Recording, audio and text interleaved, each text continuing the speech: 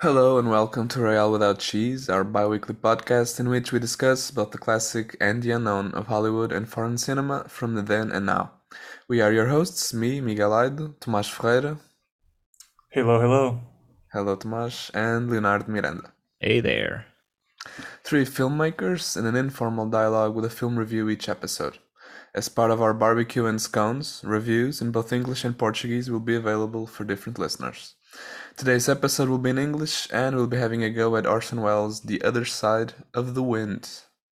Portuguese speakers can head to the Portuguese labeled content section. Now sit back and enjoy the windy.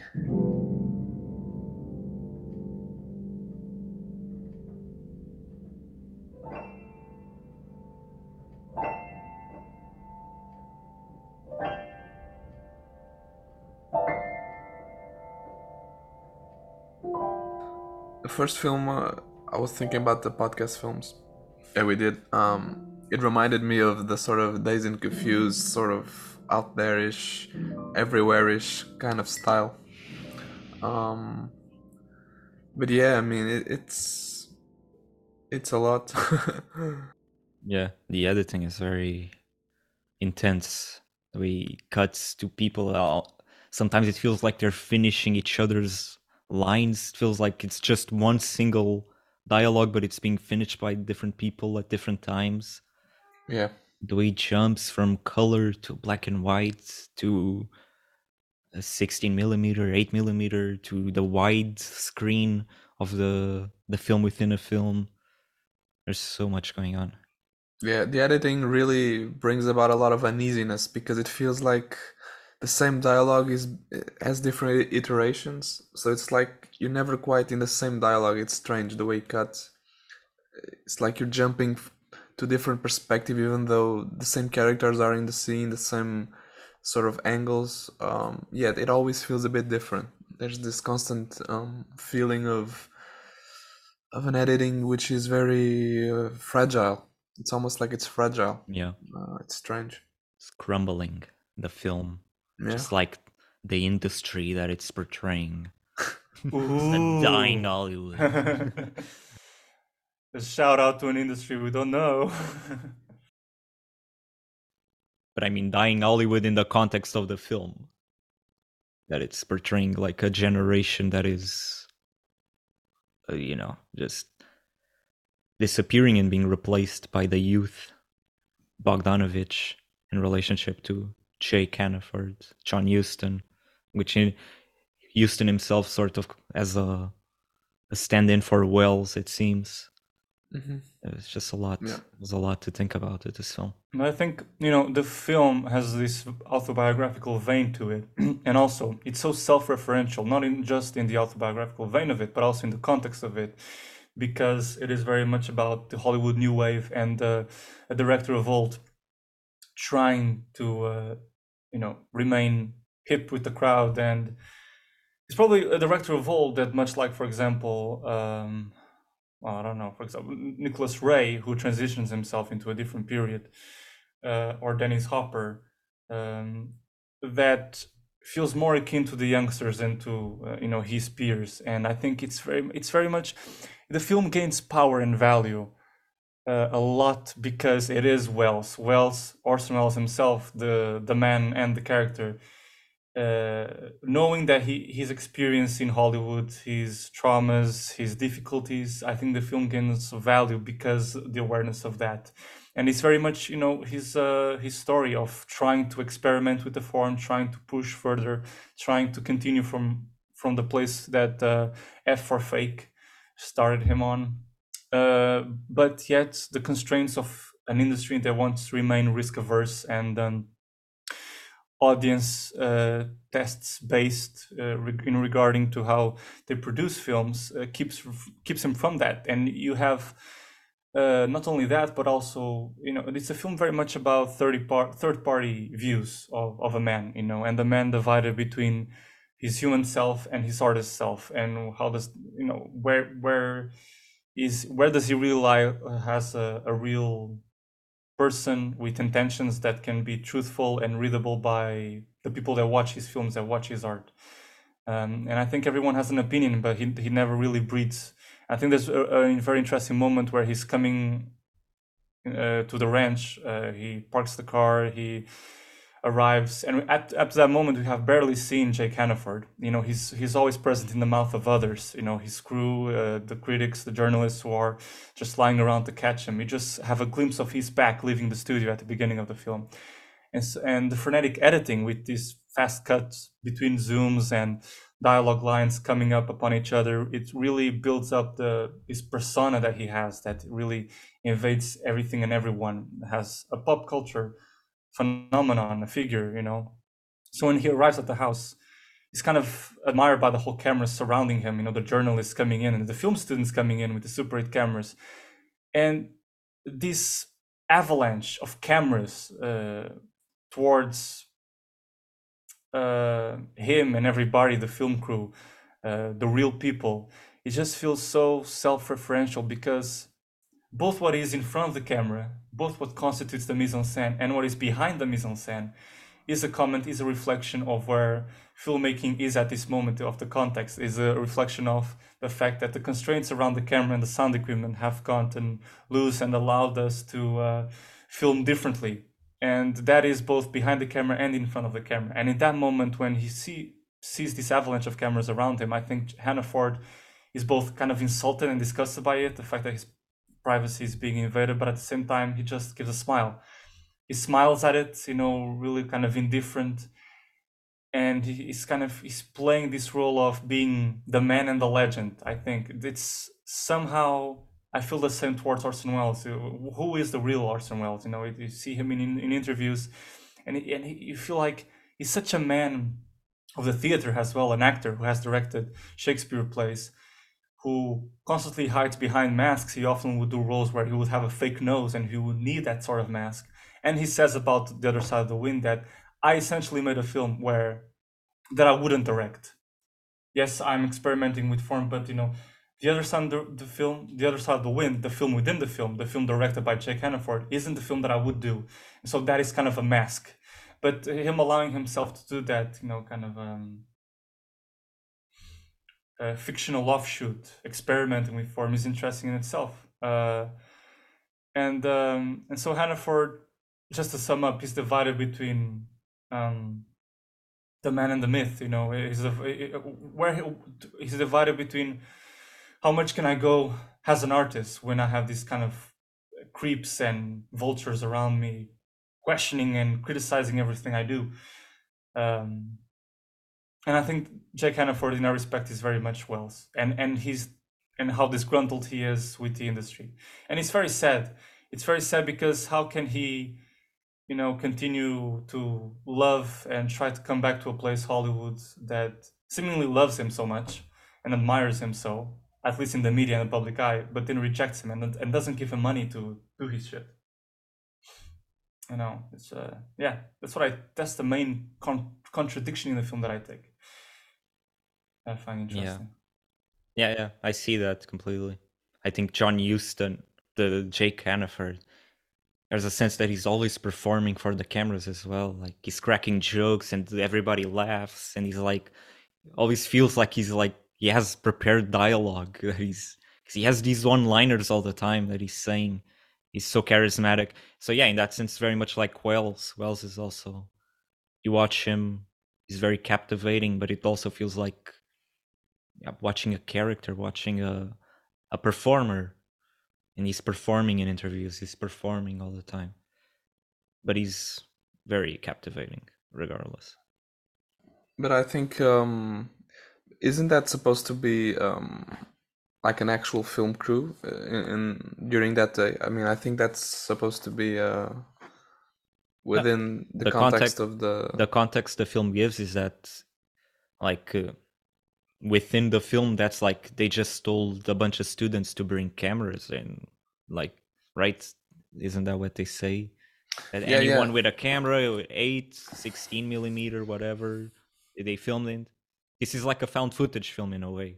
Yeah, I think it's like it's a great moment in the life of a director. He's like a great director of old classic Hollywood. He makes 70 years old, And so it's almost like Orson Welles himself had invited all the people that love him, that have him in consideration, both journalists and film students alike, to just be at his house and record everything. But it's actually Zara, I think, one of the actresses that he worked with, who demanded that everything must be recorded or something. But it is interesting, the idea of a film within a film. And the film, I think it's the only film that the film, the other side of the other side of the wind, the real film, the film that we three have seen, is a film about itself. I think it's the only film that it's about itself. Yeah, it's weird. Yeah. It's weird to almost put it into words, because to talk about itself, it fictionalizes itself. You know, it's what's going on, because the relationship between Jack Hannaford and his own film, The Other Side of the Wind, which is not the same as The Other Side of the Wind that we are seeing, is a relationship of Orson Welles with his own object of art, Other Side of the Wind. So it's very I think that's a MC bit of Hesher in that relationship. It's almost perfect that it was released 40 years later. yeah, but It's that's kind of what I was saying. I think your perspective is a bit biased of the fact that you know the film came out today, whereas it was filmed in the 70s. So to what extent was the film already Oh, but reflecting on itself? if it was done in the 70s, if it was released in the 70s, I would have the same thoughts. But I mean, It does not depend on the release being delayed. but the point of yes, of course. But what I mean is, in being delayed, it suffered from having a different editor, taking notes from going to the notes of Orson Welles. So it's not really the same thing that it yeah, was like, it puts at the into time. question the authorship, like how faithful Exactly. Yeah. is For this? sure. But at the same time, I do think that brings an interesting element. It almost feels like a film without like an author. It feels like just a Yeah. found film, like a crazy mishmash of ideas, of intentions. And it gains this side that Mash said about the fact that the film Is about starts it. to reflect about Yeah, itself, exactly. which I don't think it was entirely possible, perhaps in the original, but came with it I disagree. in the. I mean, but it's almost Yeah. non-disagreeable because you don't know what the film was in the 70s. The thing is, it is a film very based on improvisation, with a lot of cameras going on. And Wells himself, when he started editing, because he did start editing at the time in this after 76, he himself chopped it into little bits, into little pieces, and that's kind of the only way you can approach it, and then kind of meshing it together. So, and then you, even if the editing would be different, the content that you have is this director of old shooting this film that he cannot finish, that he doesn't have funds to finish, which is The Other Side of the Wind. And it's very much reflective of the troubles that Orson Welles had to do it. So if this film came out then, I would feel the same way. It's not about, yes, there is another authorship. Yes, there's always the question that you talked about. What is the real film? Perhaps it would be slightly different, but in the end, the content wouldn't be. The content is there. The characters are there. The form of it is there from the shooting, because it's inherent to the way it was filmed. You are going to have this frenetic kind of thing. I don't believe you can have a very polished scene with this film in a hypothetical situation. If there were an original film made, you cannot have a wide shot, reverse shot, and not accept. It's just it's just very No, inherently yeah, feels all over the place. I do agree. I just think that since the editing had such an impact on the film that we've seen, it makes me wonder, if the post-production could have changed the film so much, exactly how much of it was through the post-production, and it got to the point where it got through editing. So it's just because of that I wonder if it was any different. But I mean, I agree. It's considering that he directed the whole thing in the 70s and he started editing at the time, probably wouldn't be so different that much. But the doubt remains, I think.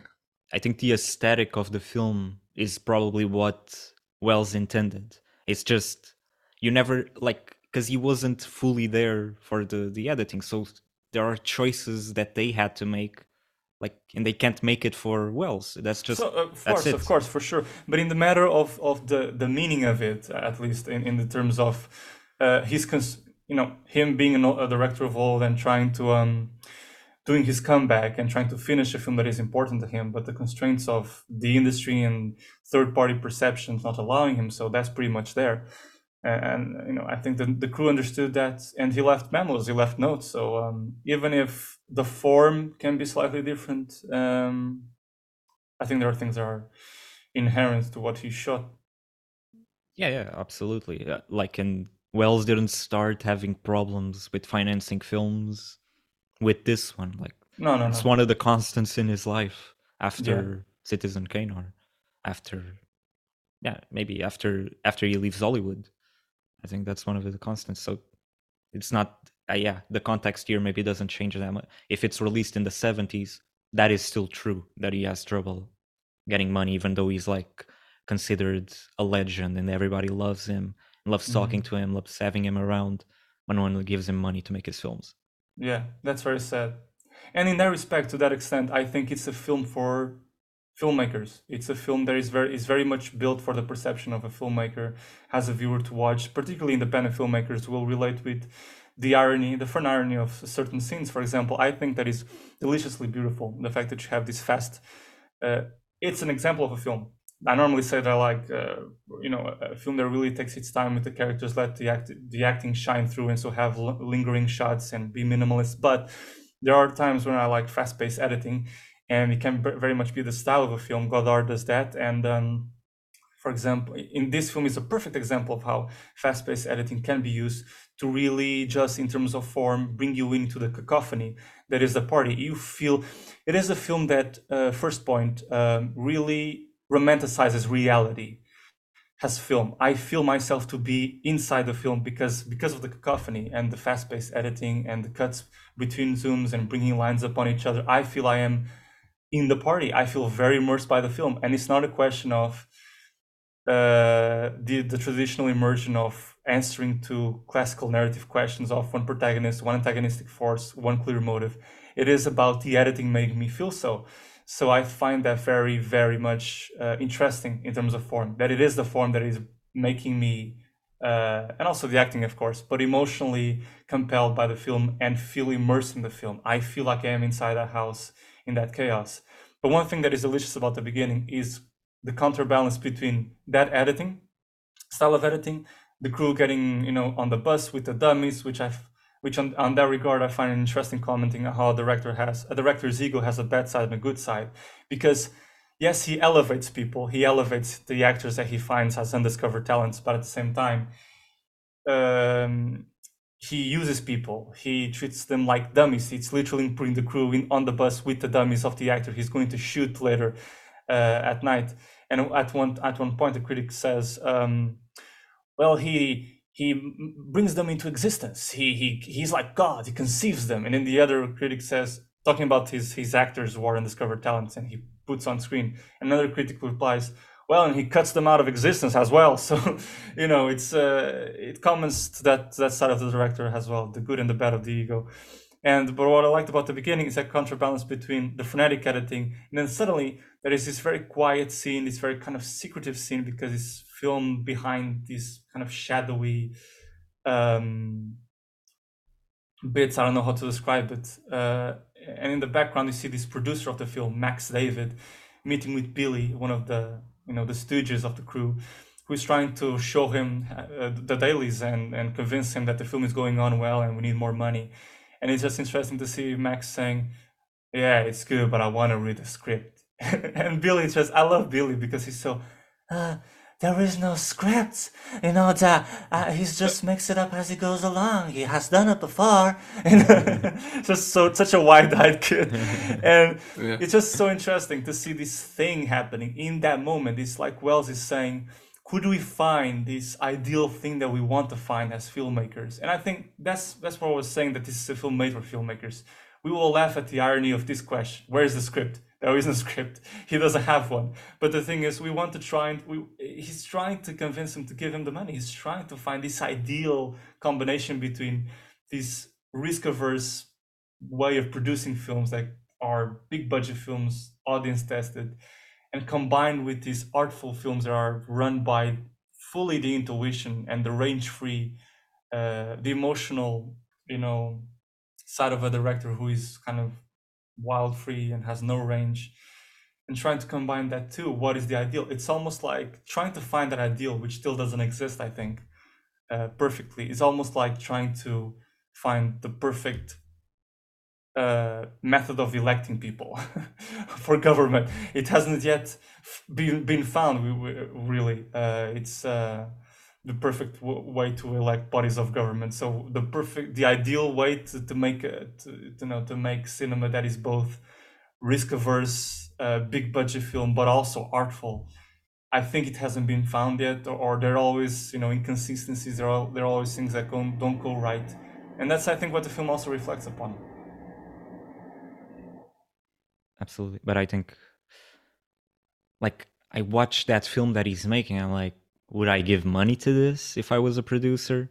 True. It's like, and I think that's interesting on Wells' part, that he doesn't make the film within a film like a very good thing. It's kind of like, I don't know. It's kind of cheap. Not cheap. It's Yeah, I mean, I don't even care about the film. yeah, exactly.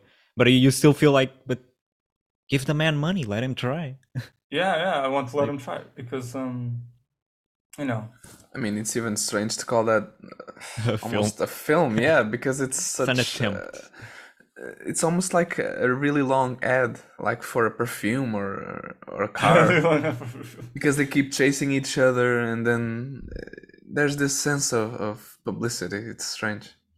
It's almost like through that he's asking the money. Yeah, and then in the way the guy Billy is explaining the film to the producer as we were watching the images, it's like he's giving context that it's like impossible for us to see sometimes. It's like, Yeah. oh, he's following her because she loves that doll. She always loved that. We don't know that, man. yeah. He's always like chewing, stuff like the gummy bears or whatever he has. And Jay Canafort makes a joke about it. Maybe it's that gummies that you chew on. You don't have any more words. What? What is wrong with my gummies? Starts complaining. But the performances here, you're talking about the editing. Yeah, the performances are outstanding. Outstanding. Peter Bogdanovich is a good actor. Yeah, Bogdanovich is awesome. And when he starts doing impressions, it's more of a funny little moment, but I like it. I even feel like I know James Stewart impression. The James Stewart, he did it. Yeah, like sometimes I hear something that he does, and I'm like, I know that person. Who is that? But then I was just trying to think who he's impersonating. But I mean, I think for me, John Huston his performance is even better. I mean, he drips with charisma. Yeah, I his think. smile. Yeah. Yeah, I mean, You just want to be in the room with him. You just want, It's like it's instant man crush. Yeah. It's sort of Clint Eastwood type of director actor that has this charisma, just dripping. This rough machismo. Yeah. But he brings also a tragic sadness, like that dimension to it. You do feel like he's very lonely and sad, like when he's talking to Bogdanovich, Otter Lake, and I think Otter Lake asks him like, how many times have you been broke now or whatever. The way they're speaking about their finances, it's pretty sad because you know that one is very successful now, and the other is struggling a lot. And he says like, "Oh, I've been broke one time." It's like you feel like that's a lie as well. It's probably been broke a lot more times. Yeah. But there's a distance between them that comes from the fact that their financial realities are so different now, and their support from studios are so different. I don't know, it's strange because you don't see how they were before, but you feel like there's a massive difference between them now. And that's the same reality with Peter Bogdanovich and Orson Welles as well, because it's a relationship mentor-mentee, and Peter was, at the high in his career, and Orson wasn't, and he was feeling that it wasn't fair that Welles wasn't being treated right by the film industry and community. So it's one other way that it mirrors reality. Yeah. And the film never loses track of itself and what it wants to say, despite having this very loose editing. It always has these quieter moments, which are full of an intimacy that, amongst this environment of a whole party going on, you go to different parts of the party and different people doing different things. You have Zara doing an interview. Suddenly you have Dennis Hopper talking to camera. Then you have Jack Hannaford on another room with Peter Bogdanovich complaining about financing and whatnot. And then there's the whole question that I think gives it a lot of gives the the atmosphere within the ranch such another layer of richness, which is the fact that Jake Hannaford gets along with the other members of the crew, closer ones, kind of old guard ones, and starts talking about the possibility of asking for money, asking Otterlake for money because he comes from a rich family and all, and he says we don't screw our friends, we don't ask our friends for money. That's interesting, that relationship that starts to build, and it has a lot to do with the fact that they are at different financial positions. It talks a lot to the idea, and in the end, Hannaford feels betrayed by Bogdanovich. It speaks a lot to the fact that Orson Welles feels betrayed by Bogdanovich, and then Bogdanovich betrayed by Welles, because he went on to speak on a talk show with Burt Reynolds, and he foul-mouthed Bogdanovich. And then Bogdanovich phoned Welles and he said, I tuned into you last night and to see what you thought of me, and now I know. Yeah, so I don't know. It's that thing. It's that thing. When a director has ego, has a good side and a bad side, exactly. and particularly when you become too much of a legend, I think, and talked by third-party people, fans and admirers and critics, and I think that's very much part of the film at its core. And well, as an example of that, you feel the liberty to say shit that you shouldn't have said, and you hurt people in the process, and you use people in the process. And I think in that sense, Other Side of the Wind is very much about the behavior of a director at its most extremes, both personally as a person and the ethics of being a person, and also the ethics of filmmaking. Like you are saying, the film Other Side of the Wind, within the film, doesn't seem to go anywhere. It's just him kind of giving a go, experimenting, and the whole question should be, should we give money to him? But as well, what if he does something good? What if he does something great out of this? People felt But he the same also has about the an real Other interesting Side of the line. Wind. Yeah. Yeah. Easton also has an interesting line, which is like, I mean, I don't borrow money. You don't borrow money from yourself. So he also hints at these possibilities of asking for help. Yeah. Yeah, there's the ego. I think the line is more it's worst thing to, well, it's good to borrow from each other. You shouldn't borrow ideas from yourself. Oh yeah, exactly. No, I don't think it's ideas. I think that's another scene, I think. Oh, it must be different scenes then. Yeah, but I remember that one. Yeah, I remember where it's okay to borrow from each other, but you should never. But if you borrow from yourself, then there's a problem or something like that. Yeah. Then maybe it's maybe it's that one. But there's other things in the film that I don't really get, like the midgets thing. I don't get. Yeah, it's strange. The midgets, I think it's so out of left field. Like it doesn't belong. Yeah, but fine, whatever. it's just, it feels like they're just trying to make the party crazier. Yeah. But this doesn't really translate. It's next level. stage to parties. It's bring the midget. The film ends like with a giant, like an inflatable cock. It's like a dick. Yeah. Tumbles. Like, it's very weird, strange. Very weird. Yeah. Yeah. Yeah, I was saying visually, Wells is it's one of my favorite directors. His technique and approach, he's constantly asking how can we film this in a brand new way, and so I don't have a favorite film exactly. To think of a favorite film of Wells, to me, his films are an amalgamation to me. They don't differ from one another. It's like when I think of my favorite Wells film, to my mind that just comes Wells himself, the name, everything. I think of Othello. I love Othello, the opening. But then I think of Touch of Evil and moments I like in it. But then Citizen Kane, certain things. And Citizen Kane is not even my favorite of his all. But it's just an amalgamation of everything. Yeah, I think Touch of Evil is probably the one I like the most. I love the most. But I love all of his films. I don't think there's been a Wells film. Maybe Macbeth. I didn't care that much for that one. I haven't seen Macbeth. Oh, I really like Falstaff. Chimes. The form. I have to rewatch it. Chimes at Midnight.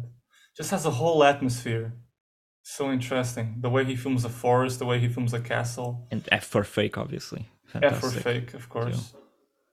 It's a very fun, provocative ride, F for fake. Yeah. But yeah, I agree that what you're saying, it does feel like more like a whole. It's like, Yeah. It's like, images come to my mind, just random images of every film, like color, black and white, everything. I don't think of one film. Othello just gives me filmmaker orgasm because there are certain scenes in it that I really legit. It's like when I saw, well, this is a Marvel film, but I was, I don't know, 10 or something. When I saw Iron Man for the first time, I went to the cinema, and I had an attack watching the Iron Man. Like, it was an action scene, and I was so giddy that I couldn't control myself. Like, there's just explosions going on. It was one of the first like superhero films, and I was like looking at it. I was like, oh my fucking god! I was like just going up in the chair, and the adult with me was like, sit down, sit down. I was like crazy. Shooting, oh my god, he did that, shooting. It's crazy. That was like super hyperactive. I get And Marvel hyperactive films with never did that again. We can't ignore the fact that the script for this film, The Other Side of the Wind, is incredible. I mean, I don't even know. you know, Was it written or was he also like kind of winging it? I don't know. But it doesn't feel like it. It feels yeah, written. and especially because of the way the editing goes with different perspectives on the conversations. I feel like it's too complex for just a simple improvisation. Yeah, at least a sketch was made, I'd say, for each scene. Like, Oh yeah, I mean, yeah, perhaps no. There but was a yeah, script as in a you know, a very simple draft. yeah, I I imagine that. mean, I imagine. I don't think it was that simple, honestly. I don't know. No? I think structurally there was a sketch, but I don't. Because I he can't did say imagine. it was improvised. Yeah, I can't imagine writing down these dialogues. No. But I also can't imagine every scene being coming out of nowhere. But I mean, I imagine more a type of, like a Larry David type of structuring where you don't Right, write the okay. dialogue. You write like the setup of the scene, and then you work it through. There's dialogues that are written because you have to get to the point, but other things are more improvised. But even in a show like Curb, it's you can tell that those moments exist, especially if you know how it's written through the acting or some breaks. And in here, it feels so fluid. I yeah, mean, that's true. it it warrants some doubt, I think. It must because... be a meeting between the two approaches that I think can agree on. We just don't know how much was written. Basically. Yeah, sure, yeah. Yeah, it's a Cassavetes and Larry David type I of was deal. constantly thinking of Cassavetes. Yeah, me too. Very much. And the thing is, for example, in Fuller, I don't buy the over-the-top acting because I'm meant to be immersed and believe the story, and there's a suspension of disbelief going on. While in Cassavetes, the over-the-top acting, and here, not the acting, but the frenetic side with the camera and very often handheld use, it gives me another kind of immersion. Where I'm completely bought by the approach. And I love Cassavetes. I love the over-the-top acting of Cassavetes. Well, where despite the over-the-top acting, the actors seem to have such a gripping control over what they are doing, and I buy into the emotions. Yeah, while in some other films, perhaps I would feel silly. Possibly. I think it's the commitment to it, probably. Because the actors really commit to it. So in Cassavetes, I remember in Faces that happening a lot. Like just laughing hysterically right in front of the camera and screaming. I mean, the film is the acting. The film is the acting. Much like in The Other Side of the Wind, the film is the acting. It's just the actors shining through with their lines. And it's many things, I think. Honestly, it's one of those cases where it's really hard to tell which part of it is stronger, because the editing is so causes such an impression. The constant use of black and white against color, makes such an impression as well. The directing, the acting, I mean, it's strong on so many levels. Yeah, it's everything seems to work Yeah, it's almost like it couldn't have been in any other way. All these things, it's you know just how the story was imagined. There was a clear idea behind it, very specific thing in mind that you wanted to capture. And then again, there were a lot other films that he was making or intend to make that he didn't never saw the light of day. Not just the other side of the wind. But yeah, it's But yeah, very frustrating. it's very sad. It's sad. It's very sad. Frustrating and sad because you know how good he is. It's like it's not like it's an unknown guy and you don't know if he's gonna make a good film or Yeah. not. Like it's Orson Welles. Like And his film, The Other Side of the Wind, was apprehended by the Iranian government because the production company was Iranian, the son-in-law of the Shah.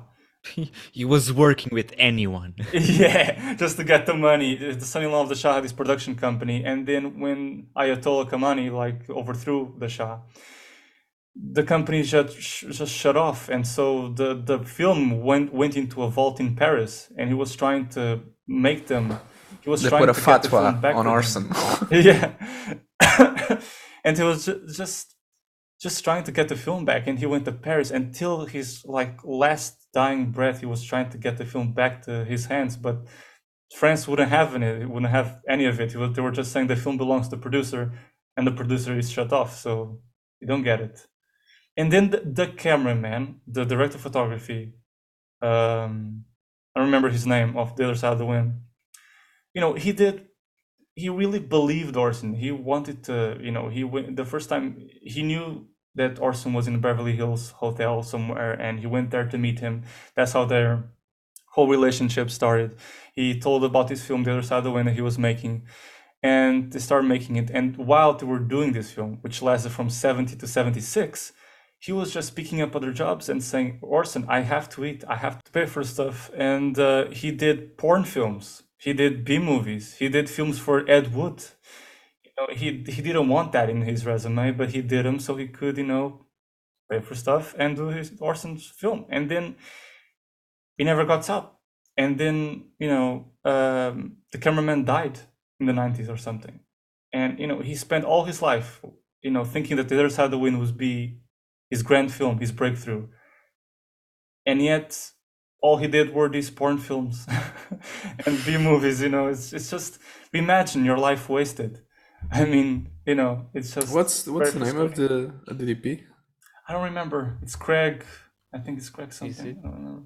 I mean, it says here's Gary Graver, Gary, yeah. but he yeah. died in 2006. Okay, fine. Well, Yeah. 2006, 90s. Same thing. Yeah, it's a shame. It's especially because it took so long to actually finish it. Yeah, and it's so good. Like, even that, like, Yeah. I can really, I see why Wells and the crew would be invested in it, because it really is fantastic, even in this form. You know another film that feels like it's an Orson Welles films, but it's not an Orson Welles films? It's The Third Man. Miguel doesn't like him very much. But I agree with Miguel in the sense that the music in that film is very, I don't know, I mean, it's very overbearing, and it doesn't make any sense for the tone of the film. I have problems with the music. But I like the film. I like Wells in it. He's very, seductive. Like he is. I mean, he's definitely a good actor, but I mean, that's not the whole thing. That's not the whole thing. I don't know, but I remember enjoying the plot. Yeah, But I'll have to rewatch. I don't think I'll rewatch it. Yeah. Carol Reed. I thought Carol Reed was a woman. Yeah, I was like, that- "Oh, that's good. Like, good for her. No, it's some guy. can't wait for that next For Wells the next film. yeah, where he has a lot of potential. I still believe that he released the film in 2018. To me, it's like I don't see it as a 70s film. I see it as a 2018 film. I want to believe that Wells was here and he released it now. 40 years hiatus.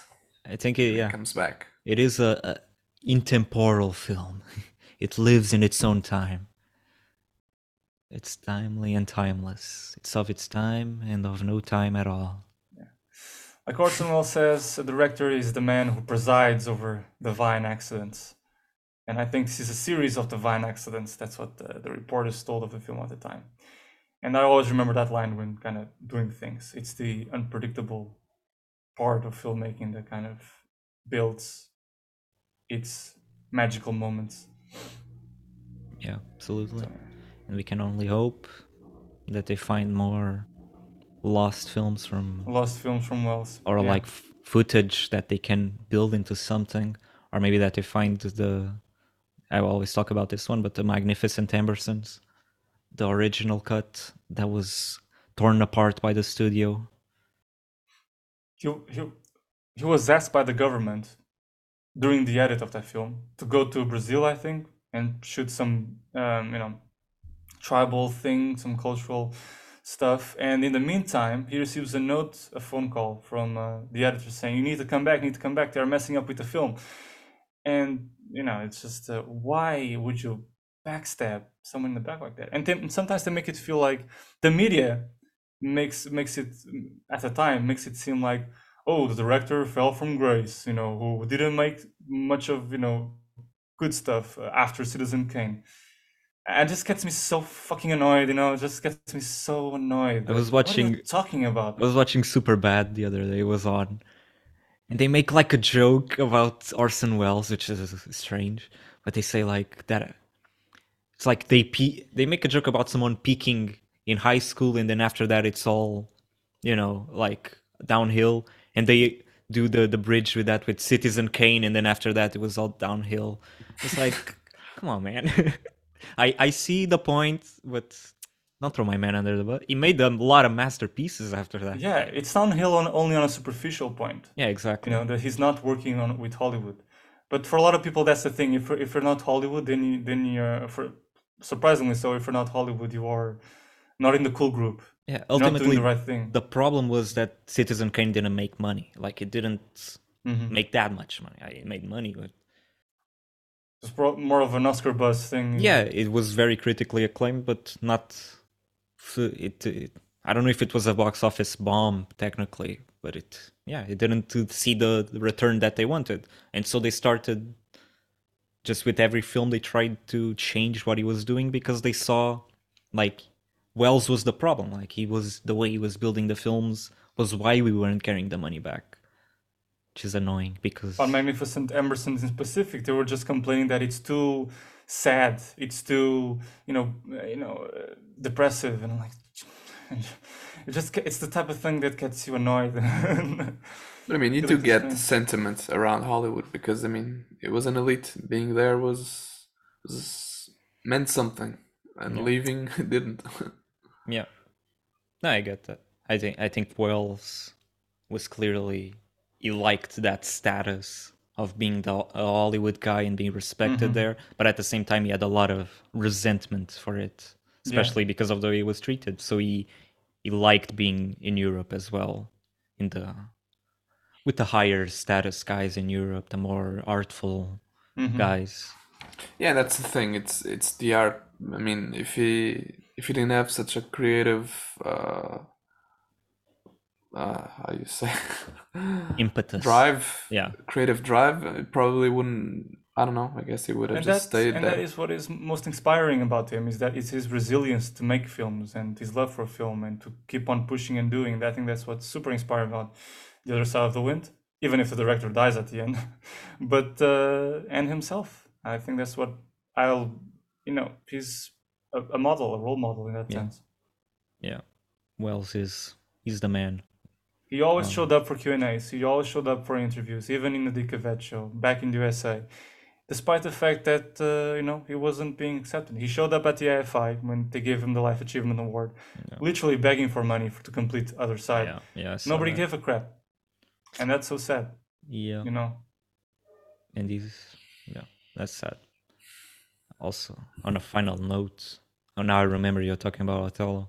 Filming Othello, the film, like the documentary he does. That one, like, watching that, I feel like I learned so much about process and making a film and, like, the difficulties.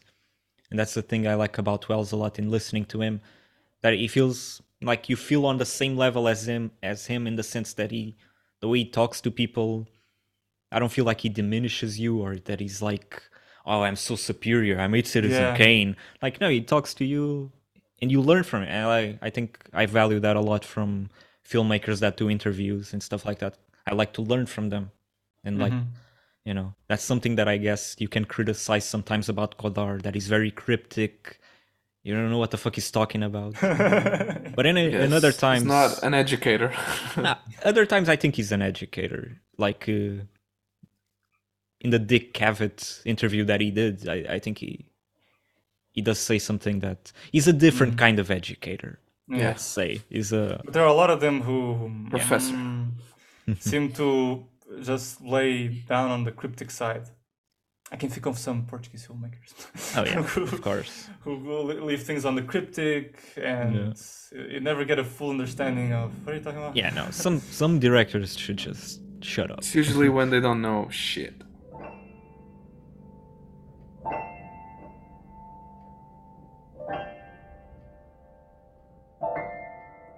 That's all for today. If you'd like to reach out and suggest a film for the next episode, you can find us on the podcast official Instagram and Facebook pages.